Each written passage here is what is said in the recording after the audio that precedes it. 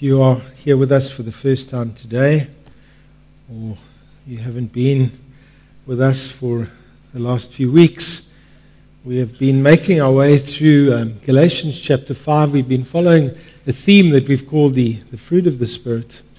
And in Galatians chapter 5, Paul is showing these early believers that have now come to faith in Jesus that the way they are meant to live is quite different from what they may have expected. And what had happened is there were some very religious people who were trying to impose on them some unhealthy and, if I can call it, unhelpful ways of living the Christian life. It was one of the life lessons that I personally had to learn after coming to faith in Jesus, that the way that I was supposed to live as a Christian was radically different to the way that I thought it all worked. I want to just say that again. When I came to faith in Jesus, what I later discovered was radically different to what I initially thought was the way that it was meant to work as a believer. What I mean is this. After making that, for me, which was a big decision in my life, coming to be a follower of Jesus, I had to learn that this new life was lived not by obeying a new set of rules. It was not going to be lived and not meant to be lived by trying harder to do what God had told me to do.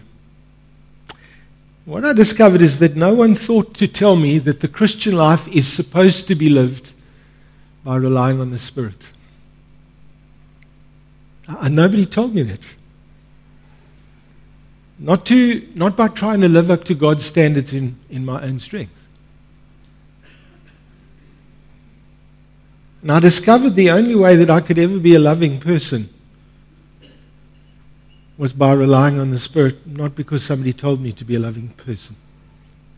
The only way that I could ever enjoy the joy of the Lord in my life was by relying on the Spirit. The only way that I could ever experience God's peace was by relying on the Spirit. How many of you have heard a sermon before on love? Okay, fair majority of you. Wonder how many of you discovered that hearing a sermon on love didn't make you particularly more loving. You see, having instruction on being a more loving person is not what makes you a more loving person. What makes you a loving person is when I start to rely on what God's Spirit is doing in our lives. For example, you might hear a message on loving your neighbor. And then you finally sort of ask yourself the question, well, who's my neighbor?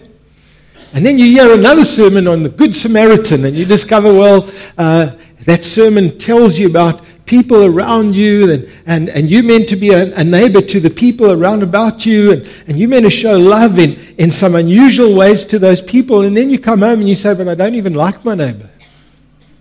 And now you're telling me I need to love my neighbor. And so what we do, I want you to note this, what we do is we tolerate our neighbor, or we're kind of nice to our neighbor because we don't really like our neighbor. We don't do what the Bible says, and what we do is we accept that as the new norm of what it means to love our neighbor. Now, Jesus never said that. But when it doesn't work, what we do is we reshape it, and we make that new reshaped thing the norm in our lives. And what Paul wanted these Galatian believers to realize is that the Christian life is lived by the Spirit, which is very, very different to what some very religious people were saying to them. So let's look at what he said. So I say, live by the Spirit. Connect Church. May I say to you, on the good authority of God's Word, live by the Spirit, and you will not gratify the desires of the sinful nature.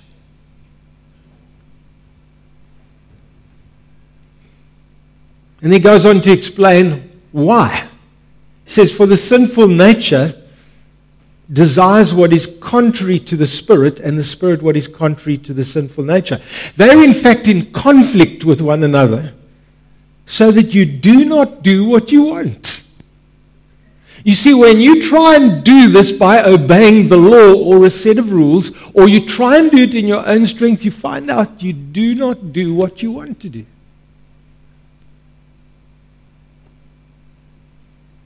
But if you're led by the Spirit, you're not under law. The acts of the sinful nature are obvious. By the way, he's writing to believers here. Sexual immorality, impurity and debauchery, idolatry and witchcraft, hatred, discord, jealousy, fits of rage, selfish ambition, dissensions, factions, envy, drunkenness, orgies, and the like. I warn you, as I did before, that those who live like this will not inherit the kingdom of God. And the point that Paul is making over here, because a person is a follower of Jesus, does not exempt you from temptation. Have you discovered that? That just because you're a follower of Jesus, you're not exempt from temptation, from those inner desires that try to influence these things. Those inner desires that influence our thought life. I wonder how many of you struggle with issues in your thought life. There is an influence over our desires and what we desire, our attitudes, our behavior. And Paul calls that inner influence that's taking place the desires of the sinful nature. And I don't know if it's strange to you to think that even after a person has turned to Jesus, even after they've discovered what it means to be in a relationship with Him, they still have to deal with things like sexual temptation. They still have to deal with things like the temptation to be involved in pornography and alcohol and drug abuse, right down to, you might say, well, I'm not in that category, I'm safe. I'm not into sexual temptation and drug abuse and all of that kind of thing. What about things like jealousy, fits of rage, and idolatry and witchcraft?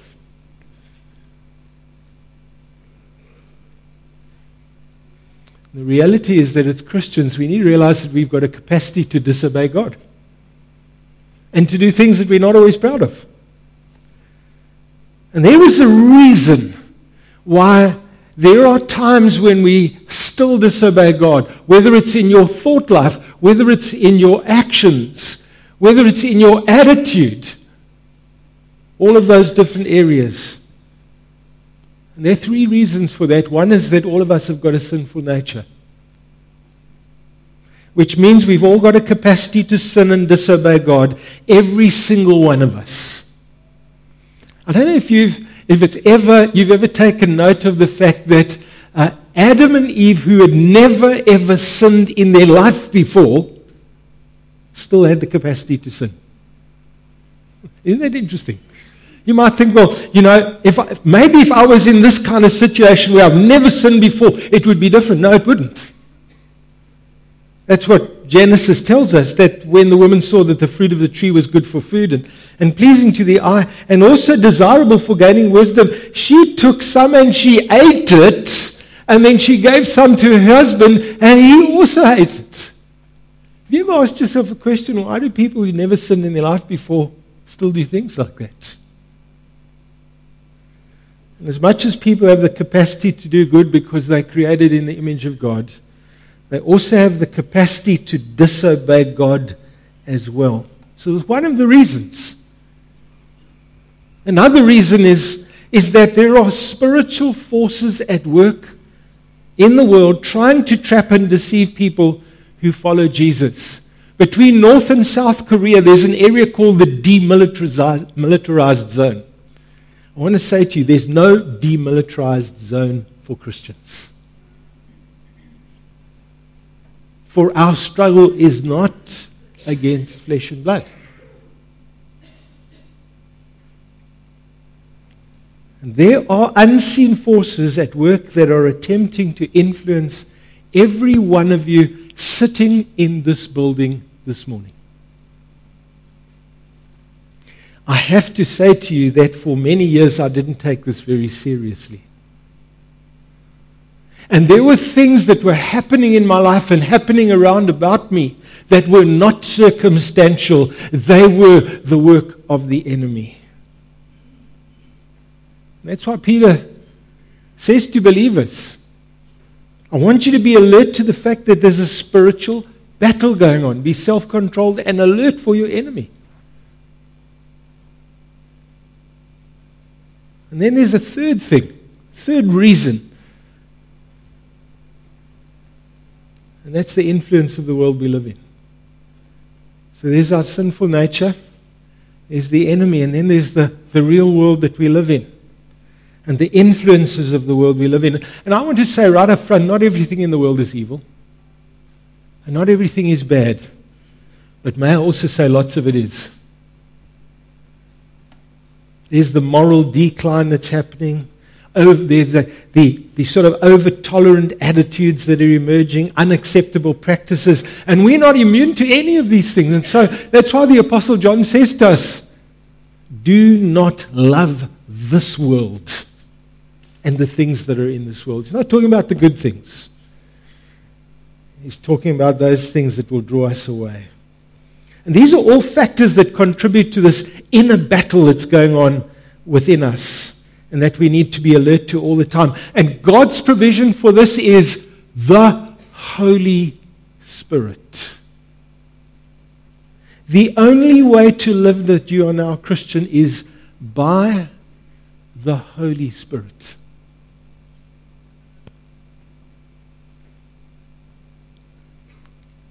What struck me about this passage and what Paul is saying over here, that living by the Spirit is very different to the way we've done things in the past.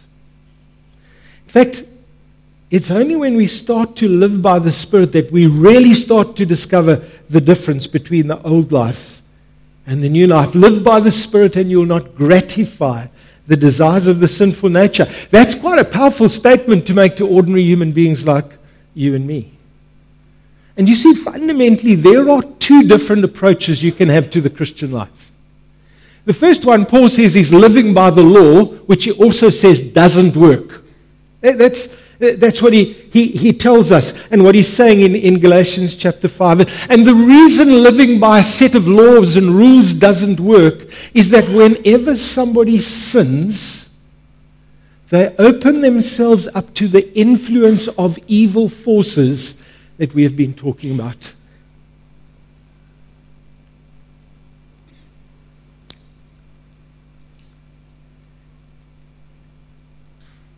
Something that I never really appreciated. And I'm not talking about when I have one of those days where you have a bit of a slip-up. And we all have them. What I'm talking about is when we get drawn into sin in our lives. That when that happens, we are opening up our lives to the enemy all over again. So in Acts chapter 5, we've got the account of Ananias and Sapphira. They are a married couple. They determine in their hearts they're going to give some money to the church. They sell a property. And there's no problem selling property. There's no problem giving money to the church. There's no problem in keeping half of that money for yourself. But when you decide that you're going to be deceptive about what you're doing, there is a very real problem there. And so when Peter comes face to face with Ananias, this is the question he asked him. He didn't say to him, why are you lying? He says to him, why have you allowed Satan to sow into your heart? Isn't that a very interesting question? You know, I would have said to him, if it was me and Peter and John here, and I would have said, hey, Peter, why are you being deceptive? Peter says to Ananias, he says to him, why have you allowed Satan to sow into your heart? He's saying something.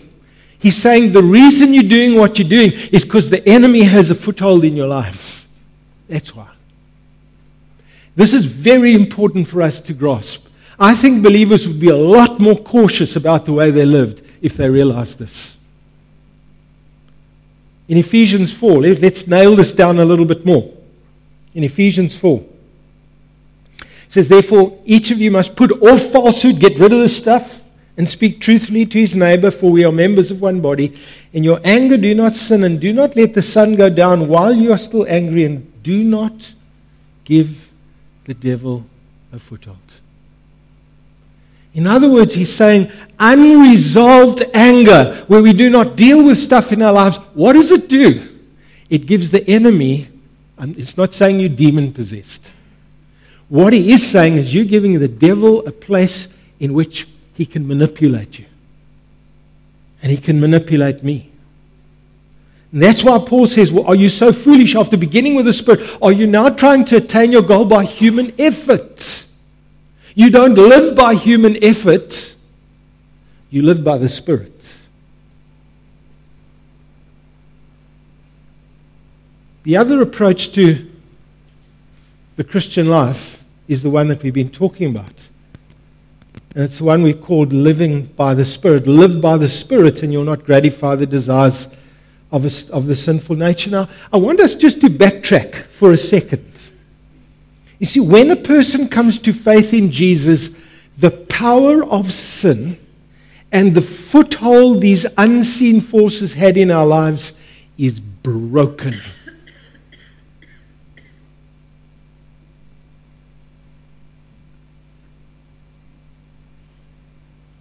Maybe I should say that again. When you come to faith in Jesus, when you come to the cross, the power that sin exerted in our lives, the stronghold that the enemy had in our lives is broken. That's huge. Look at Romans 6, just for a second. Thanks be to God that though you used to be slaves to sin, you wholeheartedly obeyed the form of teaching to which you were entrusted. You have been set free from sin. Doesn't mean you don't have the capacity to sin anymore. He said you've been set free from sin. And in Colossians 2, having disarmed the powers and authorities, he made a public spectacle over them, triumphing over them by the cross. That means this. Number one, sin had a hold on your life and my life. There was a bondage there. But not only to sin, but also to the enemy, to Satan. And he said at the cross, those things got broken. And when Jesus died, he gave us the one thing that could set us free from the power of sin and the control that the enemy had over our lives. And that's why Paul starts Galatians 5 and he says it's for freedom that Christ has set you free. In other words, when we come to Christ, we are able to be free. And we're able to be free from all the things that we've been speaking about. Now, here's the big issue. If we got set free at the cross, if the power that sin had over our lives has been broken, if the power over the enemy that the enemy had over our lives has been broken, then where does the Spirit come in? Here's where the Spirit comes in. The Spirit enables us to stay free. You see, that's where your freedom started. But we want to continue in freedom, and we continue in freedom by the power of God's Spirit. Now, this phrase, to live by the Spirit, often baffles people because they don't really understand what it means. I mean, we know the phrase, but if I had to ask you this morning, could you please explain to me how that works? Because you're putting it into practice in your life on a daily basis. Would you be able to verbalize that? You see, living by the Spirit means we trust in the power of God and not in our own abilities. There's a brilliant scripture in Ephesians chapter 3. It's about verse 20 and 21 thereabouts. It says, He is able to do far beyond that which you can even ask or imagine, according to His power at work in you. Now, what does that mean?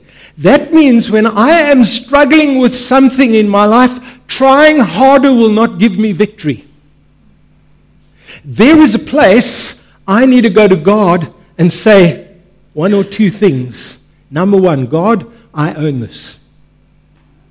This is me. This is what's happening in my life. Sometimes it's going to be about a behavioral issue. Other times, probably more often than not, it's going to be an attitude or it's going to be something going down in your thought life. And we come to God and we say, Lord, I've been trying really hard. I know what the Bible says and I know what I'm supposed to be like, but I'm not getting there. And He says, bring it to me and let me deal with it. And here's the first thing. We need to ask God to set us free. Secondly, we need to believe that the power of sin and the control of Satan has already been broken. Here's what happens to many people. They struggle with an issue and they fail and they fail and they fail. And you know what happens? They're convinced that God didn't have a victory. If you believe that the power of sin and the power of the enemy in your life has not been broken, you'll live like that. You will live like as though that had never happened at the cross. And we can obey God because we know that we are no longer prisoners of our past.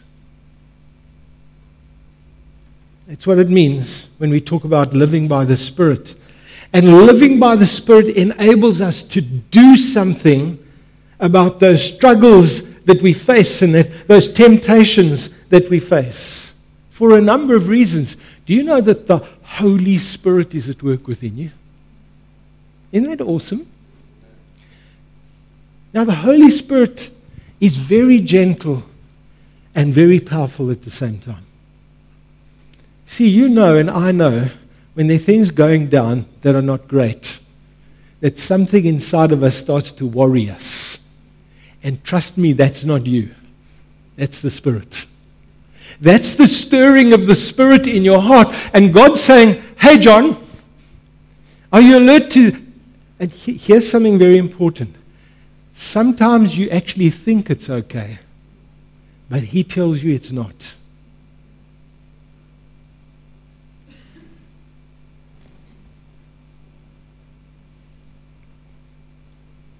I remember watching a program or a movie or whatever on TV one day, and I just had this incredible sense. God was saying to me, there's something spiritually wrong over here. You can't subject yourself to that. Now, if you'd asked me to reason that out at face value, it seemed fun. There's nothing wrong with the movie. It was a nice storyline and all of those kinds of things. But God was saying to me, John, there's something more happening here that you can't see. That's why Paul says to the Philippian church, for God is at work both within you, both to will and to act. If I can say this to you today, pay a lot more attention to that quiet voice.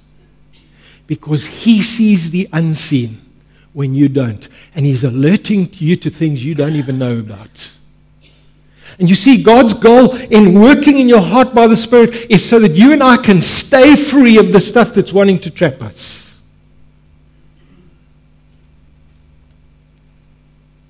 The Holy Spirit's at work. There's the ongoing provision of the cross. Sometimes you're going to blow it, and sometimes I am too. What do you do with that? Do you live in the defeat of that, or do you deal with it at the cross? See, what's so great about God, He's made provision. 1 John chapter 1 and verse 9. If you confess your sins, God is faithful and He will forgive you your sins. And not only forgive you your sins, He'll purify you of all unrighteousness. Friends, you can go back there and discover there's still a place of freedom at the cross.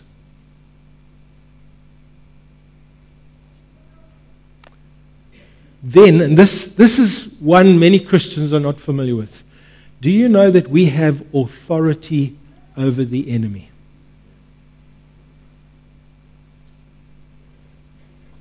you have a chance, and do it when you get home, the last 2 verses at the end of chapter 1 of Ephesians says that God has placed Christ above all things, whether in the heavens, on the earth, or under the earth.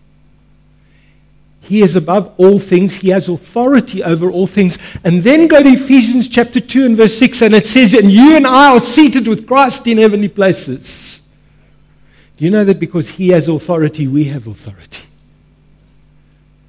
Because we are positionally in Christ and Christ is above all things, we have authority because He has authority. That's why the disciples moved about. That's why early believers moved about. That's why modern day believers move about, and they know they have authority over the enemy because in Christ we do.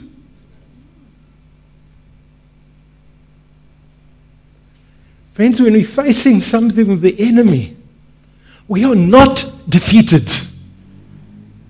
We are seated in a position of authority in Christ. And you need to be able to pray with authority because we have the authority.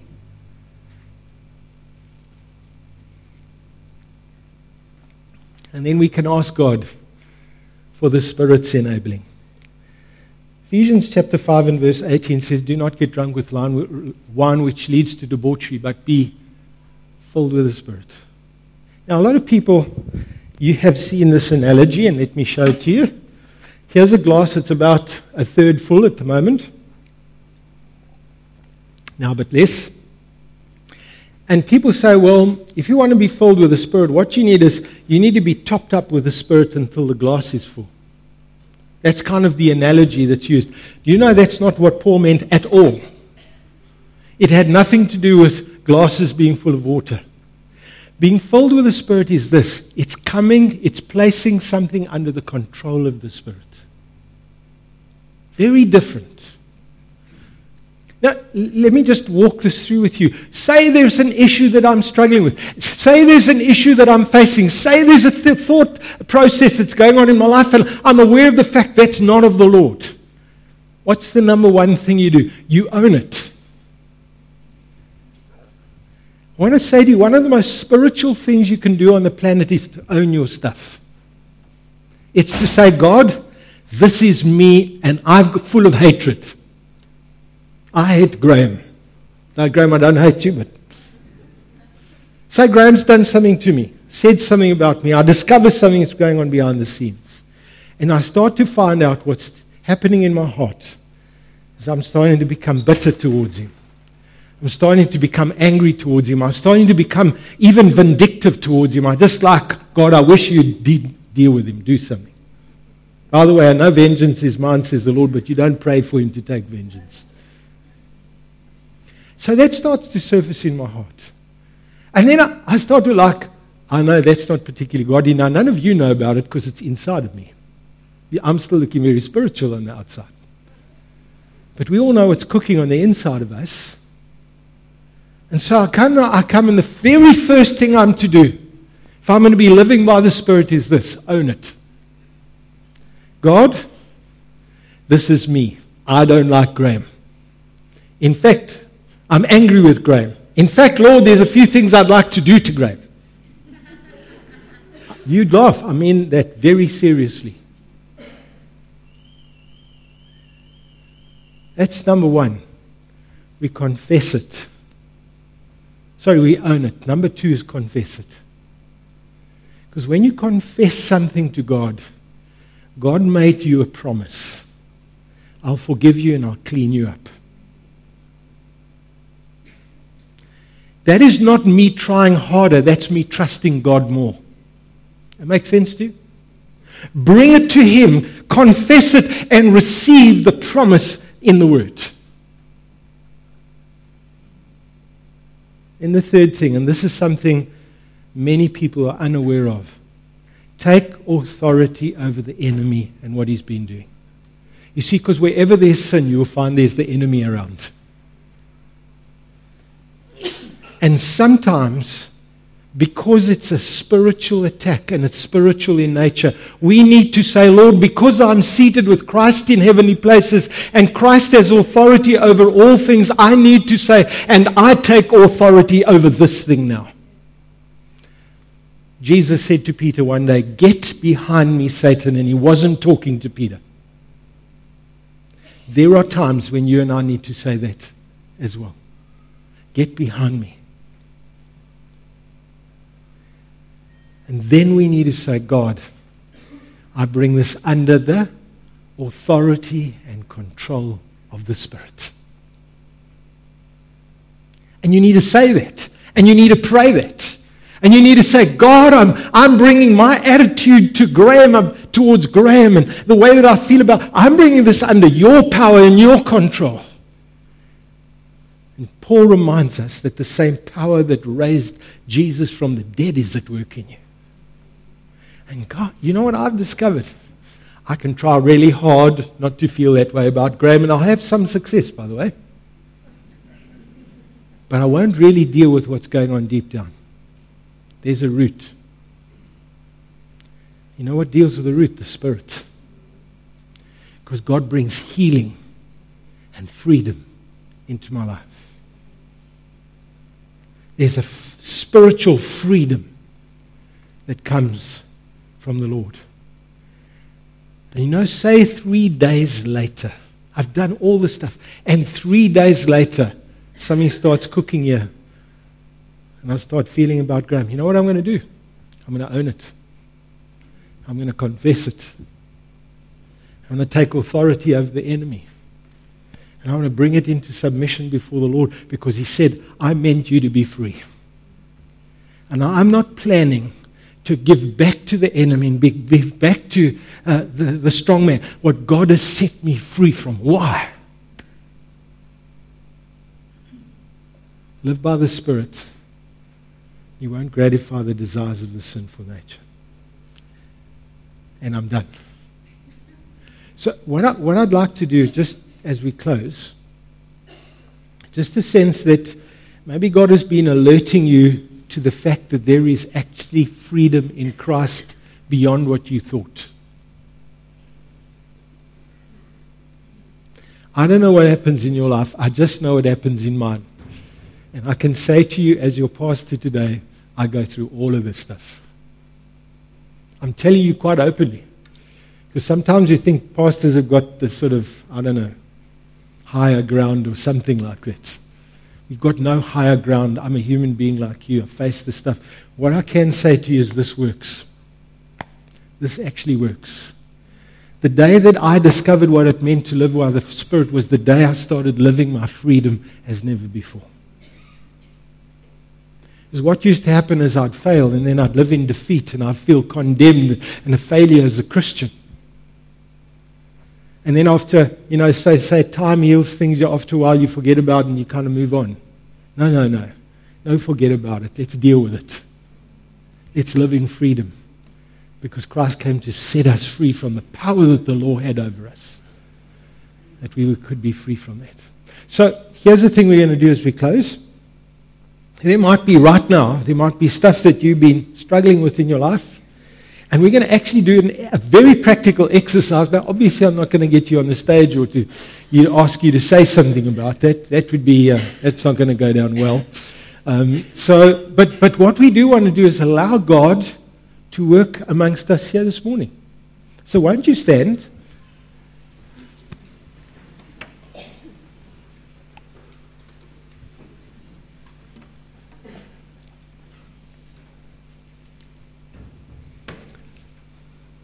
Holy Spirit, just make us aware of stuff this morning that maybe, Lord, we've been oblivious to, that we've suppressed for a long time. Lord, that we haven't dealt with, that we never felt we could deal with. I pray, make us all aware of that today. Lord, we want to get rid of this stuff. We don't want to live in it. We don't want it to bog us down. We don't want it, Lord, to hold us in bondage. Not for another second. When, Lord, you've come that we can be free and free indeed. You've given us the Spirit, Lord, so we can continue in freedom.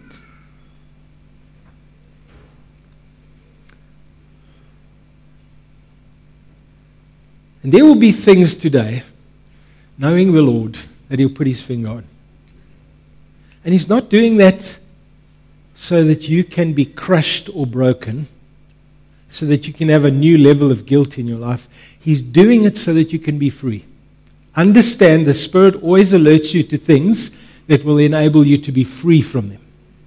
Never to bring you into bondage. That's not the kingdom. The kingdom never brings you into any bondage. And so there's something that God's laying on your heart this morning. I'm going to ask you to first of all own it. Just say in your own heart, I own this. This is me, God. This is what's going down here. Whether it's something sexual to jealousy or fits of rage or whatever it is, bring it to God and say, Lord, that's me today. I'm going to own it fully. Not going to hide away, not pretend it's not me. I'm going to take responsibility over it. And then I want you to confess that to God. And say, Lord, I'm confessing this to you. I'm bringing this to you. I want to ask you, Lord, to not only forgive me, I want to ask you, Father, that you will cleanse me completely. I don't want anything left behind.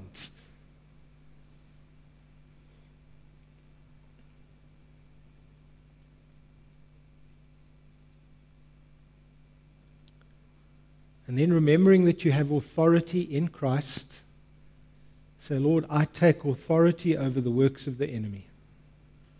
If there's a specific spirit you want to name, it can be a spirit of jealousy, it can be a spirit of religiousness. Say, Lord, I take authority over that in Jesus' name.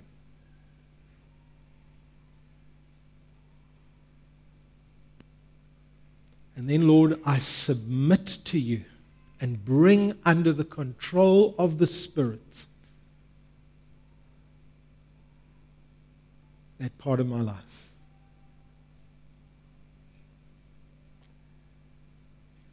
And then say, Lord, now will you by your Spirit enable me, by your power at work in me, will you enable me to walk in this freedom? Lord, I don't want to go another day in bondage. I don't want to go another day with these things holding me back and holding on to me. Lord, I break this power in Jesus' name and say, release me in Jesus' name.